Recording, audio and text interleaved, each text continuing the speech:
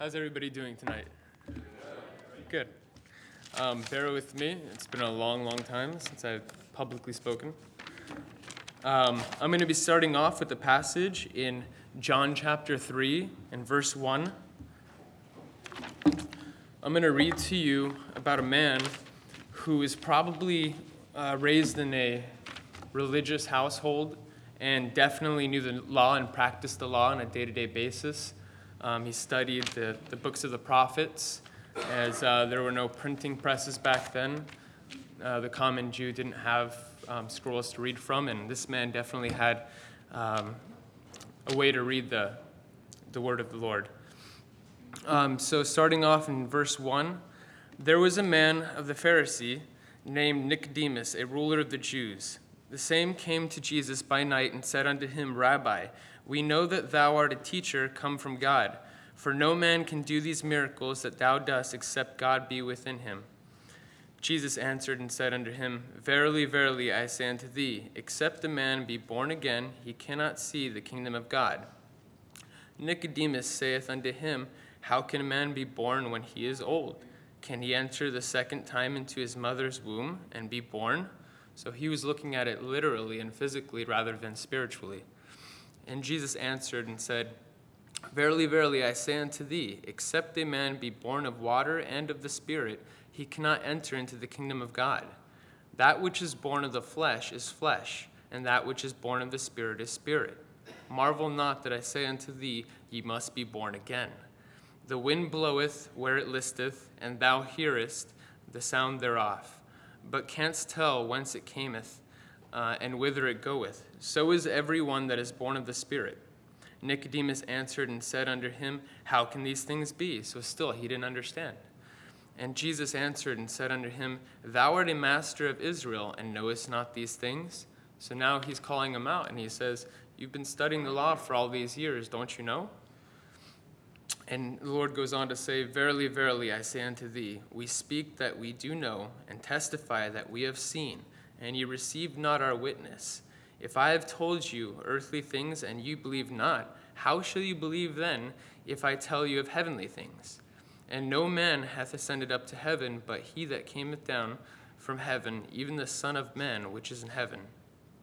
And as Moses lifted up the serpent in the wilderness, even so must the Son of Man be lifted up. And this is a beautiful picture of how we need to put our faith and trust in the Lord Jesus and not waver and look away. That whosoever believeth in him shall not perish, but have eternal life. And here's the very famous verse, John 3:16. For God so loved the world that he gave his only begotten Son, that whosoever believeth in him should not perish, but have everlasting life. For God sent not his Son into the world to condemn the world, but that the world through him might be saved. He that believeth on him is not condemned, but he that believeth not is condemned already, because he hath not believed in the name of the only begotten Son of God. And this is the condemnation, that light has come into the world, and men love darkness rather than light, because their deeds were evil. Anytime you do something bad, you don't go around telling people and bragging about it. It's something that's shameful. And so when the light is present, when you're sinning, you withdraw to the darkness. You withdraw to your own private self. For everyone that doeth evil hateth the light, neither cometh to the light, lest his deeds should be reproved. But he that doeth truth cometh to the light, that his deeds may be made manifest, and they are wrought in God. In a similar way, growing up, I was raised in a Christian home to two parents who are Christian, and they taught me Christian values on a daily basis. Anytime I had a question or I didn't understand something, or even when I questioned what they told me, why can't I do that? Or why do I have to do things this way? My dad would point over to a Bible and say, bring it over here, and I'll show you exactly what I'm talking about. And so he would give me examples from the Bible whenever I had questions. But at the same time, at this point, I didn't have a personal relationship with God or Christ. This was a relationship that my father had with God and Christ. So this was a God of my father and my mother at this point. But there came a point where I believe Brother Dave Dixon was speaking, and I came to an understanding that I was a sinner and that I needed a Savior. It was an understanding, but it wasn't repentance or turning away from what I was doing. And I knew I was a sinner because, and I'll give you an example. One time when I was about 11, my cousin Eris is about 13, and he was living with us at the time. I remember he was pretty mad because he wanted to get a haircut, and Grandpa couldn't take him to get a haircut. He's been too busy and everything else. So he decided to postpone it for another week, and we're supposed to go on to a family vacation this weekend. And so I say, well, you know what? I got some scissors, and I know where my dad's trimmers are. We can make this pretty quick, and I can give you a haircut. So we go out into the front yard, and I put out a lawn chair over there, and he sits down, and I put a towel over his neck, and everything's professional and spec. I've even got a bottle. And I think I just dumped out the Windex and poured in some water and started going at it. And so I start cutting his hair with the scissors, and I think 5 minutes go by, and then I realize at some point, it looks pretty bad. How am I going to fix this? Okay, well, I haven't used the trimmers yet. So I'm going to go ahead and use the trimmers this time and try to see if I can at least make it symmetrical on each side. So a few more minutes pass, and I come to a point where I realize, you know what? He's bald on both sides of his head. And so he's got hair in the back of his head, hair on the top of his head, hair in the front, but nothing on the sides. And I told him, I gave him the mirror, and he looks at it, and he starts getting red, and he's mad. And right when he starts getting mad, I change the subject, and I say, well, wait until my dad finds out. And so then all of a sudden color went back into his face. He got fear in his eyes. And as soon as my dad came home, he started getting suspicious when it came around dinner time, and he's been wearing an army hat all day long. So he tells him, take your hat off. We need to pray for the meal. So he looks at me, looks at my dad, and regretfully takes off the hat. And my dad is mad. He's so mad, not only does he beat me, but he beats Eris for listening to me. And then cancels the whole vacation. So I knew at that point I was a sinner. But unfortunately, I mistook understanding for believing. And for many, many years, I went on thinking that I was saved just because I understood that I needed a Savior and that I was a sinner. And it's just like somebody who's an alcoholic, and they say, yeah, I'm an alcoholic, but next day they go back to drinking. So it's not like anything changed. They just understand what their situation is. And moving forward a few more years, when I became a teenager, I started hanging around with a mixed group of people. Some of them were from Christian backgrounds. Their parents were Christian and raised them right. Other ones were not from Christian backgrounds.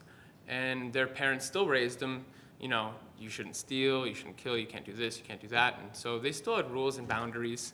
But nonetheless, all of them were a bad influence. There was always somebody who could find alcohol even though we were underage. Somebody else who knew that where the parties were going on or this or that. So I started going to these parties on a weekly basis. I started hanging out with these guys, started drinking a lot.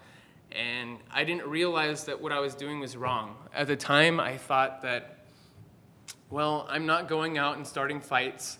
I'm not destroying public property, so what's so bad about it? And I went on more years with that mentality and not realizing that a Christian shouldn't be doing this. And so a few more years went by, and I graduated from high school. I started going to the University of Laverne. And then I was hanging out with some older friends, and we decided, well, we're going to move out. Why not? We're going to live on our own. We don't have to worry about our parents' rules or this or that. We can just be free. And that was the mentality that I had back then. And so we decided to move out.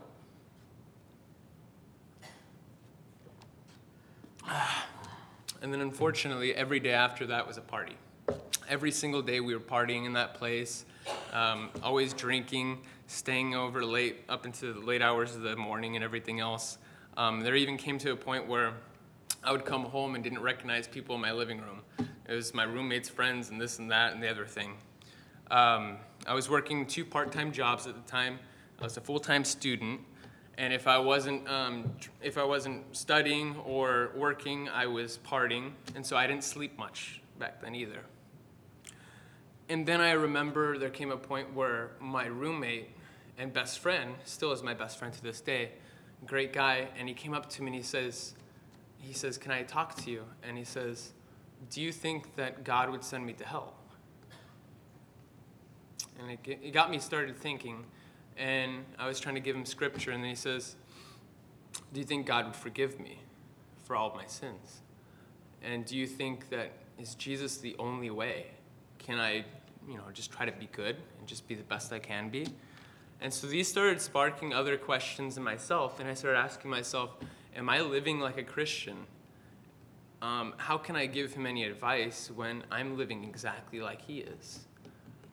And so I started thinking, and the next weeks served as weeks of reflection. And I realized that I wasn't saved, and I just had this understanding that I needed a Savior and that I was a sinner. And that's as far as it went. And so I repented to the Lord, and I said, "Please, Lord, forgive me for my sins. I want you to be my Savior." And I said, "I'll put my full trust and faith in you." And ever since then, I have never doubted my salvation. Thank the Lord. And I just want to read part of John that stuck out to me, and it really explained salvation to me really well. Starting in verse 10 of John 3.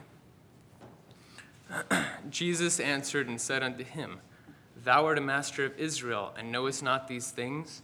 I grew up in a Christian home. Didn't I know these things going into all of that? Didn't I know that I shouldn't be drinking and I shouldn't be hanging out with these people and staying out late? Didn't I know that Christians shouldn't be doing these things? "Verily, verily, I say unto thee, we speak that we do know, and testify that we have seen, and ye receive not our witness. If I have told you earthly things, and you believe not, how shall you believe if I tell you of all heavenly things? And no man hath ascended up to heaven, but he that came down from heaven, even the Son of Man which is in heaven. And as Moses lifted up the serpent in the wilderness, even so must the Son of Man be lifted up." And I realized that it's a daily walk with the Lord. It's something you have to continually look on him to, just like the serpent that Moses raised up in the wilderness. The people who looked away got bitten. And another example of it is Peter. When he was walking on water, he was focused on the Lord, but then he stopped focusing on the Lord and started looking at his surroundings and his conditions, and that's when he started to fall. And so I realized when I read this verse that it's not something that on a weekly basis you cleanse your sins or this or that. It's a daily walk with the Lord, and you have to daily reconcile your sins. You have to ask him forgiveness. You have to have this relationship almost like a father and his son would, where you can come to him and tell him anything and feel comfortable, and you don't have to feel judged or anything else. That whosoever believeth in him should not perish, but have eternal life. For God so loved the world that he gave his only begotten Son, that whosoever believeth in him should not perish, but have everlasting life. For God sent not his Son into the world to condemn the world, but that the world through him might be saved. And this really stuck out to me. He's not out there to judge me. He's out there to protect me. And I just imagine on the cross how much shame he had bearing our sins on that cross, and he never committed a sin. But he was up there, and he had his own father turned away from him. I can only imagine. And this is the condemnation, that light is come into the world, and men love darkness rather than the light, because their deeds were evil. For everyone that doeth evil hateth the light, neither cometh to the light, lest his deeds should be reproved. But he that doeth truth cometh to the light, that his deeds may be manifest, and they are wrought in God. So that is my testimony tonight, and I will pass it off to Scott.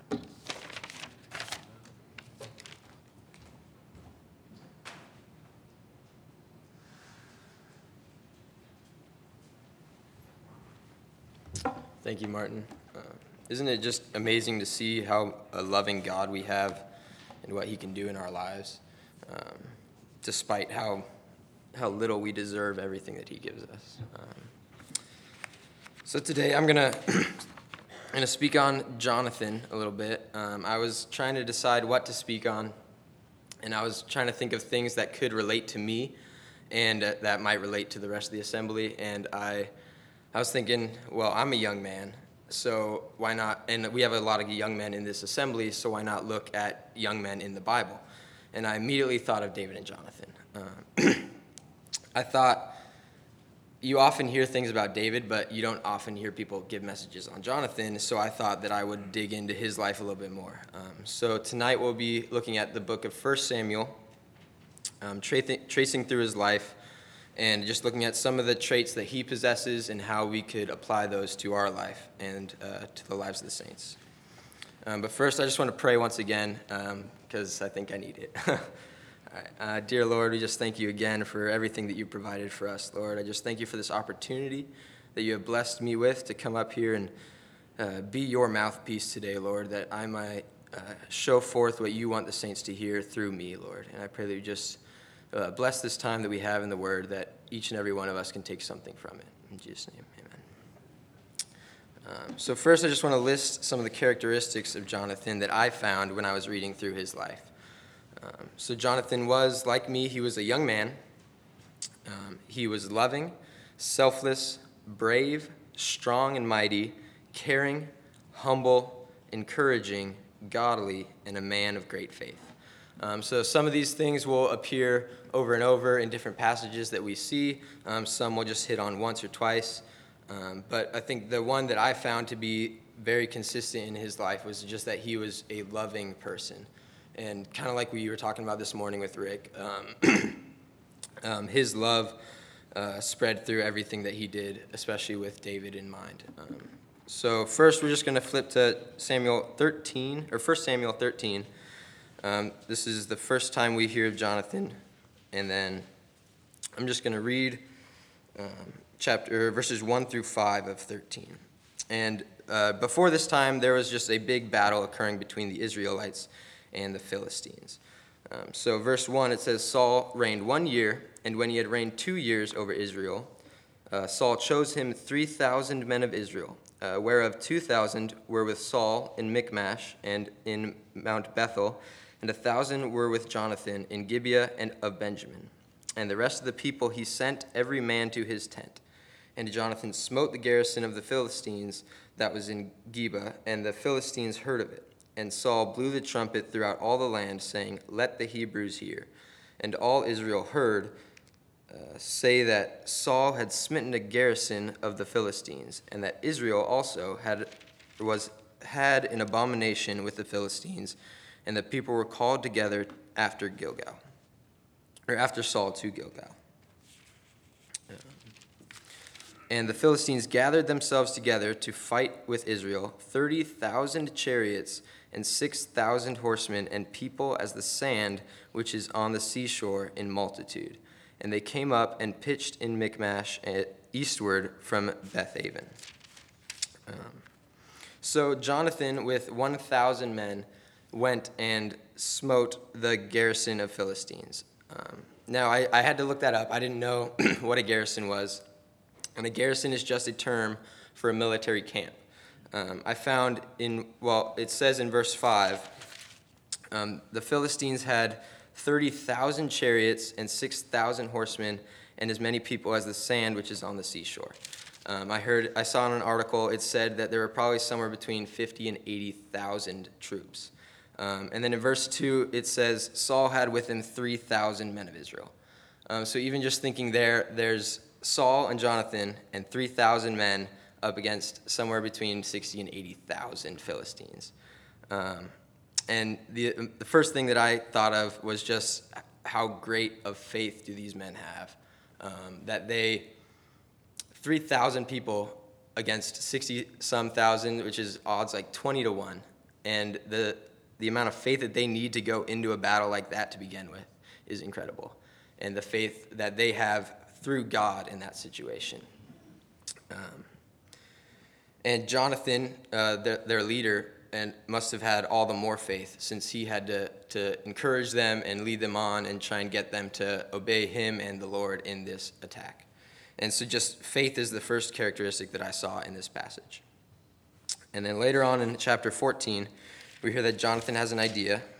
In 14 verses 1, it says, Now it came to pass upon a day that Jonathan the son of Saul said unto the young men that bare his armor, Come and let us go over to the Philistines' garrison that is on the other side. But he told not his father.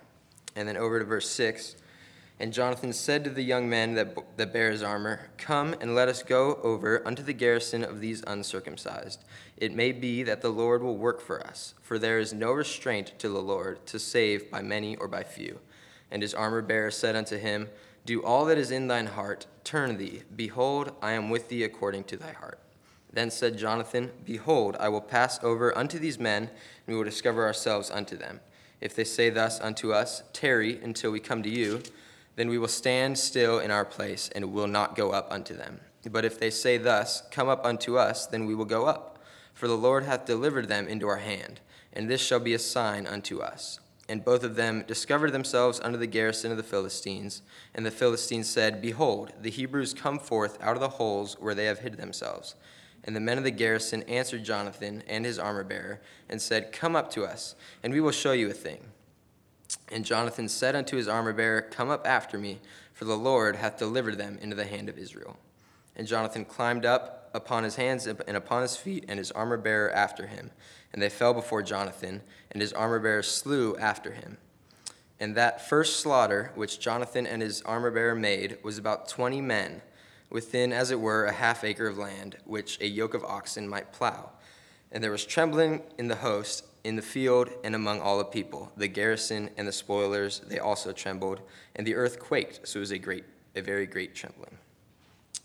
So one thing I saw here initially, not even on Jonathan, but his armor-bearer. In verse 7, Jonathan proposes this almost suicidal mission where it says they slew 20 men. So it's 20 versus 2. And so they go up, and he proposes this attack. And his armor-bearer, without a doubt in his mind, says, Do all that is in thine heart, turn thee, behold, I am with thee, according to thy heart.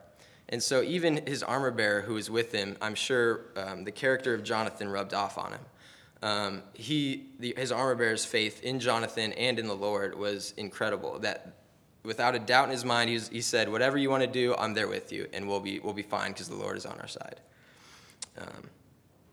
More so, Jonathan's faith and his trust and knowledge of the will of God allow him the courage to carry out this attack. He said in verse 6, Nothing restrains the Lord to save by many or by few.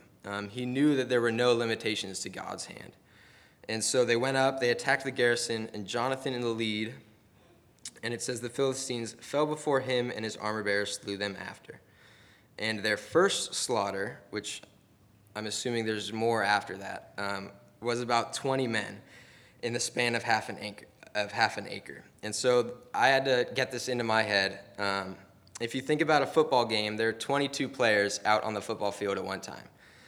And if you think of Jonathan and his armor-bearer, there's two guys, probably pretty young, especially his armor-bearer, went out against 20 guys in just the span of about 45 yards of a football field. And the way I thought of it, and they're the Philistines. And I was thinking, if Goliath was a giant, I'm sure he wasn't just a fluke, and most of the rest of the Philistines are pretty big as well. So I thought to myself, imagine me and, say, Logan, my armor-bearer, going up against 20 like NFL football players in just the span of about 45 yards, and just saying, oh, the Lord has blessed this fight, we will overtake him, we'll be fine.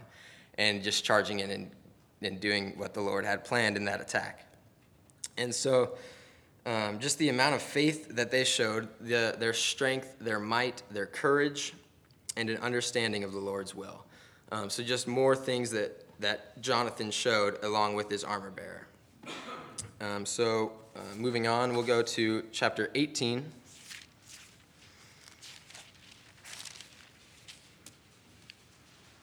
And then verses 1 through 4. Now, from chapters 14 to 18, a lot has happened. We get introduced to David, the son of Jesse. We see his anointing. We see his defeat his victory over Goliath. And he has also started playing music for Saul when he is troubled with the evil spirit. So in verses 1 through 4 of chapter 18, it reads, And it came to pass, when he had made an end of speaking unto Saul, that the soul of Jonathan was knit with the soul of David, and Jonathan loved him as his own soul. And Saul took him that day, and would let him go no more home unto his father's house. Then Jonathan and David made a covenant, because he loved him as his own soul. And Jonathan stripped himself of the robe that was upon him and gave it to David, and his garments, even to his sword, and to his bow, and to his girdle. Where was it?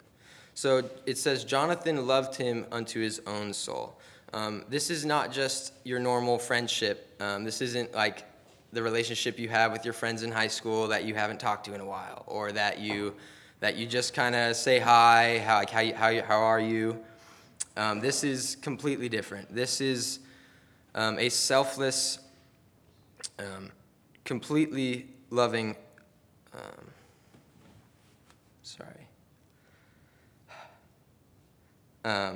So this is,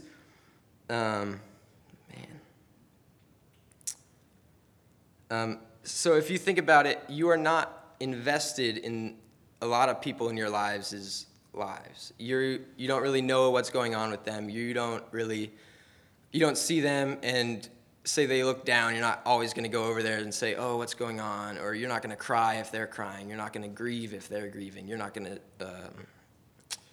to celebrate when they celebrate. But what Jonathan felt towards David was different. It's to love someone as your own soul it's not just to care about what's going on with them, but it's to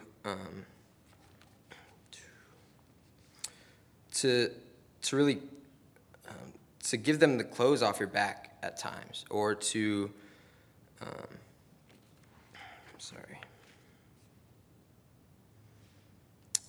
it says he knit their souls together in love. So it's not like the amount of love that they have for each other is something that you are willing to give your life for, something that you care so much about their life, more so than your life. You care what's going on in their life. You care if they're hurting, if they're happy, if they're celebrating. You don't just ask what's going on, but it's something that you are so invested in their life that you care more than what's going on in your life. And so when I thought of this, I thought that this is the kind of love that we should have for one another, for the saints. But do we? Honestly, in the breaking of bread, I probably don't know every single person's name. And if I don't know their name, how am I going to love them? How am I going to know what's going on in their life? And even for those people that I do know pretty well, like some of the young men, some of the young people here, do I know what's going on in their life? Do I know what they're struggling with? Do I know what they're grieving over? Do I know what they're going through? So this was pretty convicting to myself. If we hardly care or love or know what's going on with our fellow saints, how, especially in our own assembly, how then are we going to care and love the saints in different assemblies across the nation or across the world or missionaries elsewhere, let alone all the unbelievers that we see day to day walking around, the people that we work with, the people that we see at the grocery store. If we're not going to be loving our own saints with a selfless love like Jonathan and David and how Christ loved us, then how are we going to love others enough to want to witness to them and bring them into this fold? Another trait, to love another like yourself. Also in verse 4, it says, Jonathan stripped himself of the robe that was upon him and gave it to David and his garments, even to his sword and to his bow and to his girdle. So these weren't normal belongings that anyone could go get. Like Jonathan didn't just stroll into Walmart and go buy these robes. These were his royal attire, clothes that only the king and the king's family would have been wearing. And for Jonathan to take these off and give them to David is a symbol showing that Jonathan knew the will of the Lord for David and that he was the anointed king and that he was going to be king. It symbolized Jonathan, in a way, handing over his rightful privileged position as the heir to the throne. And the acknowledgement that David would be the next king of Israel. So he was loving and selfless, but he also knew the will of the Lord, and he was humble enough to give up what was his for the Lord's plan for David. So if we flip over to 19, verses 1 through 7, And Saul spake to Jonathan his son and to all his servants that they should kill David. But Jonathan, Saul's son, delighted much in David, and Jonathan told David, saying, Saul my father seeketh to kill thee. Now therefore I pray thee, take heed to thyself until the morning, and abide in a secret place, and hide thyself. And I will go out and stand beside my father in the field where thou art. And I will commune with my father of thee, and what I see, that I will tell thee. And Jonathan spake good of David unto Saul his father, and said unto him, Let not the king sin against his servant, against David, because he hath not sinned against thee, and because his works have been to thee ward very good. For he did put his life in his hand, and slew the Philistine, and the Lord wrought a great salvation for all Israel. Thou sawest it, and didst rejoice. Wherefore then wilt thou sin against the innocent blood, to slay David without a cause? And Saul hearkened unto the voice of Jonathan, and Saul sware, As the Lord liveth, he shall not be slain. And Jonathan called David. Jonathan showed him all these things, and Jonathan brought David to Saul, and he was in his presence as in times past. So Saul orders Jonathan and his servants to kill David. So Jonathan immediately goes to tell David that Saul ordered this. He tells David to go and hide until Jonathan had talked to Saul for him. He talks to him and reasons with him.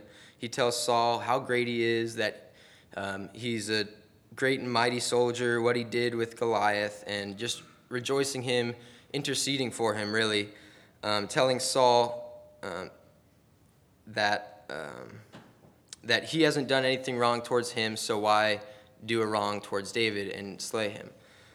And so Saul at the time said, As the Lord liveth, he shall not be slain. So everything went back to normal. And this was because of Jonathan's act of love for David. If he didn't care that much about David, he wouldn't have warned him. He wouldn't have told him. But he loved him so that he went and said, hey, this is what's going to happen, but I'm going to try and stop it for you. I'm going to try and intercede for you with the king so that this will not happen in your life. And so if we flip over to 1 Samuel 20, verses 1 through 4, and David fled from Naioth in Ramah and came and said before Jonathan, What have I done? What is mine iniquity? And what is my sin before thy father, that he seeketh my life? And he said unto him, God forbid, thou shalt not die. Behold, my father will do nothing, either great or small, but that he will show it to me. And why should my father hide this thing from me? It is not so. And David sware moreover and said, Thy father certainly knoweth that I have found grace in thine eyes. And he saith, Let not Jonathan know this, lest he be grieved. But truly, as the Lord liveth, and as thy soul liveth, there is but a step between me and death. Then said Jonathan unto David, Whatsoever thy soul desireth, I will even do it for thee. And so, in this time, they were discussing again, why is this happening to me? Like, why is Saul trying to kill me? And he says, there is but a step between me and death, meaning he could quite possibly die and be killed by Saul at any moment. Jonathan then replies, Whatsoever thy soul doeth, I will even do it for thee. This is showing the heart of a servant within Jonathan. Again, love is his motive, but he is willing to do anything to serve David, to offer anything that he requires in his time of need because he loves him, and he is putting David's interest before his own. So David sets up this plan with Jonathan to talk to Saul and figure out if he is still trying to kill him. At dinner the second day, Saul asks about David to Jonathan, and Jonathan tells him that he went to Bethlehem to make a sacrifice for his family. And then Saul becomes immediately very angry with Jonathan. He curses Jonathan and his whole kingdom as long as David lives, is what the verse says. And when Jonathan asks why Saul wants David dead, he throws the javelin at Jonathan, his own son. So Saul is so enraged with David for some reason that even his own son getting in his way is going to cause wrath. He tries to kill his own son purely because he is trying to stand up for David. And to stand up to someone's own father, and who is the king, to try and look out for your friend is incredible. I thought of myself if I was trying to do that with my dad and say like he was angry at Nick for something he did at work, and I tried to stand up for Nick, I'd be a little frightened too.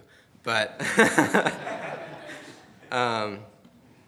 but this is what he does. He intercedes again, trying to help David and reason with Saul, but Saul will have none of it, and he even throws the javelin at his own son.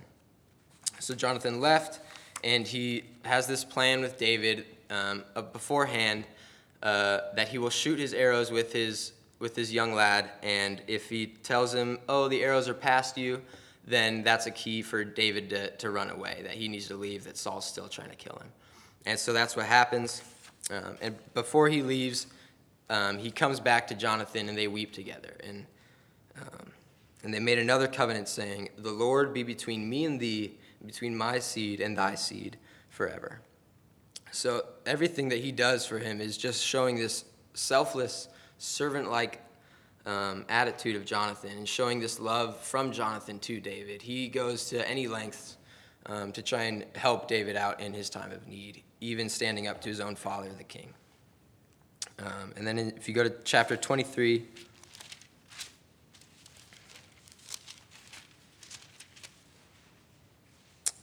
so after this happened, David fled to the area of Nob, and then to Gath, and then to Adullam. He also defeated a group of Philistines in Keilah, and then flees into the wilderness when Saul again pursues him. So if you look at 23, verse 13, then David and his men, which were about 600, arose and departed out of Keilah, and went whithersoever they could go. And it was told Saul that David was escaped from Keilah, and he forbare to go forth. And David abode in the wilderness in strongholds, and remained in a mountain in the wilderness of Ziph. And Saul sought him every day, but God delivered him not into his hand. And David saw that Saul was come out to seek his life, and David was in the wilderness of Ziph in a wood. And Jonathan, Saul's son, arose and went to David unto the wood, and strengthened his hand in God. And he said unto him, "Fear not, for the hand of Saul my father shall not find thee, and thou shalt be king over Israel. And I shall be next to thee, and that also Saul my father knoweth." And they two made a covenant before the Lord. And David abode in the wood, and Jonathan went to his house. So here's another characteristic of Jonathan that we all should try for, which is encouragement. He goes to David, who has been running from Saul and fighting Philistines and running some more and hiding with his men. And he strengthened his hand in God. Oftentimes, we as individual saints get very discouraged or depressed with what we are going through, or if we're not living right, or if we're going through trials and tribulations. And this also is why we need to be loving like unto yourself. Because if we are with saints and we don't even know if they are going through these things, these rough waters, or these choppy times, then how can we know that we need to encourage them? So again, we need to be so invested in each other's lives that we know what we're going through enough, and we need to be loving them enough to care about what they're going through. And so at that point, then we can encourage them only after we know that they are down in the dumps and they need lifting up. So if we see someone else going through these rough times, we should do two things. One, which Jonathan did, we need to be strengthening their hands in God. So we need to come together as saints and bring them back to the Word of God. Of course, we're not perfect. Our love's not perfect. But our imperfect love can bring them to the perfect love of Christ in the Word of God.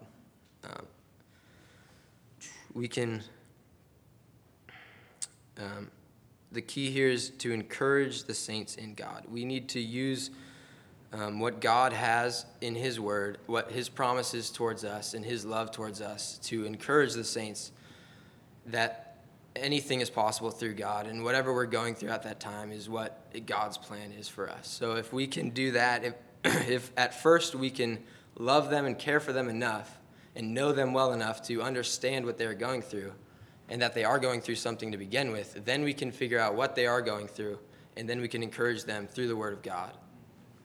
So it's a long process that all ties back to love. And then the second thing we can do is pray. Again, we need to know this situation is occurring to begin with.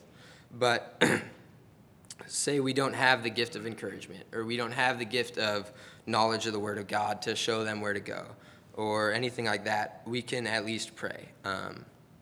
We may not be the best at prayer. We may not do it as often as we should, or do it the longest, or anything like that. But even if we care for our saints enough and we are loving them, and they come into our minds to a point where we remember that they need encouragement, even just a short prayer such as, Lord, be with so-and-so, encourage them, strengthen them in your hand. In Jesus' name, amen. And something that simple can work wonders through God's mighty hand.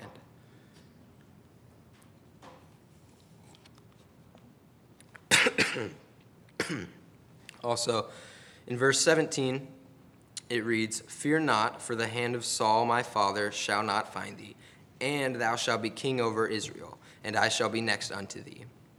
This once again shows the humbleness of Jonathan. His acknowledgement, despite the fact that he has the birthright to the next heir of the king, he knows that that David will be the next king of Israel. He doesn't let pride get between himself and David and their friendship. He knows the decision of the Lord, and he knows the will of the Lord enough that he can help it, and he can do his part in humbling himself to better David and his success to the throne, and also fleeing from Saul. And then it says, Jonathan knows and is satisfied with the fact that he will be next unto thee, unto David, and which means he knows he's not going to be the successor to David, but he will be his second in command with him, in a way which is where he already is with Saul. So he's satisfied with not moving up and being the same place, but being able to work with Saul or with David once he is king. So here is just it's a selfless, self-denying, loving aspect of Jonathan. He is willing to give up his birthright as king. He's willing to give up everything that he has in order to work alongside David, and he knows that that's the Lord's will for David to be king. And so one thing, as I was reading through the life of Jonathan, every time I saw his name at the beginning of a new passage, it always said, and Jonathan, Saul's son, or something along those lines. Always relating Jonathan into being Saul's son, which I kind of found odd, because the phrase is relating Jonathan back to Saul, his father. However, if you think about it, they are nothing alike. Except for blood, they don't share any qualities. If you think about Saul, he was jealous, he was selfish, prideful, stubborn, angry, and hateful towards David. And then Jonathan was the exact opposite. He was selfless, humble, loving, godly, patient, courageous, encouraging, and caring for David. So these are all qualities that we should try and find in ourselves. All qualities that are also reflected in our Lord Jesus Christ. And so if I can leave you with just something to think about this next week, is to be more like Jonathan and more so like Christ. In that we should have the heart of a servant. We should be encouraging the saints. We should earnestly care for one another, show earnest love towards each other, a selfless, Christ-like love for the saints. And let this love get us to know one another better so that we may love each other more and more as we go. And with that, we'll close in prayer. Dear Lord, we just thank you once again, Lord. You have shown us what your hand can do in our lives, Lord, how strong you can work and the changes you can bring about in our lives. I pray that you would just bless us this week as an assembly, as saints, as individuals, that you can give us a mindset more like you, Lord, that we may have a selfless love for each other, that we may care about each other and want to know more about each other, that we can better uplift each other and work with each other and encourage each other through our lives. Because, Lord, we know it's not easy. Lord, we pray that you just be with us this week and remind us of these things and what we can work on and how we can treat each other, Lord, and just keep our hearts aimed towards you, Lord. In Jesus' name.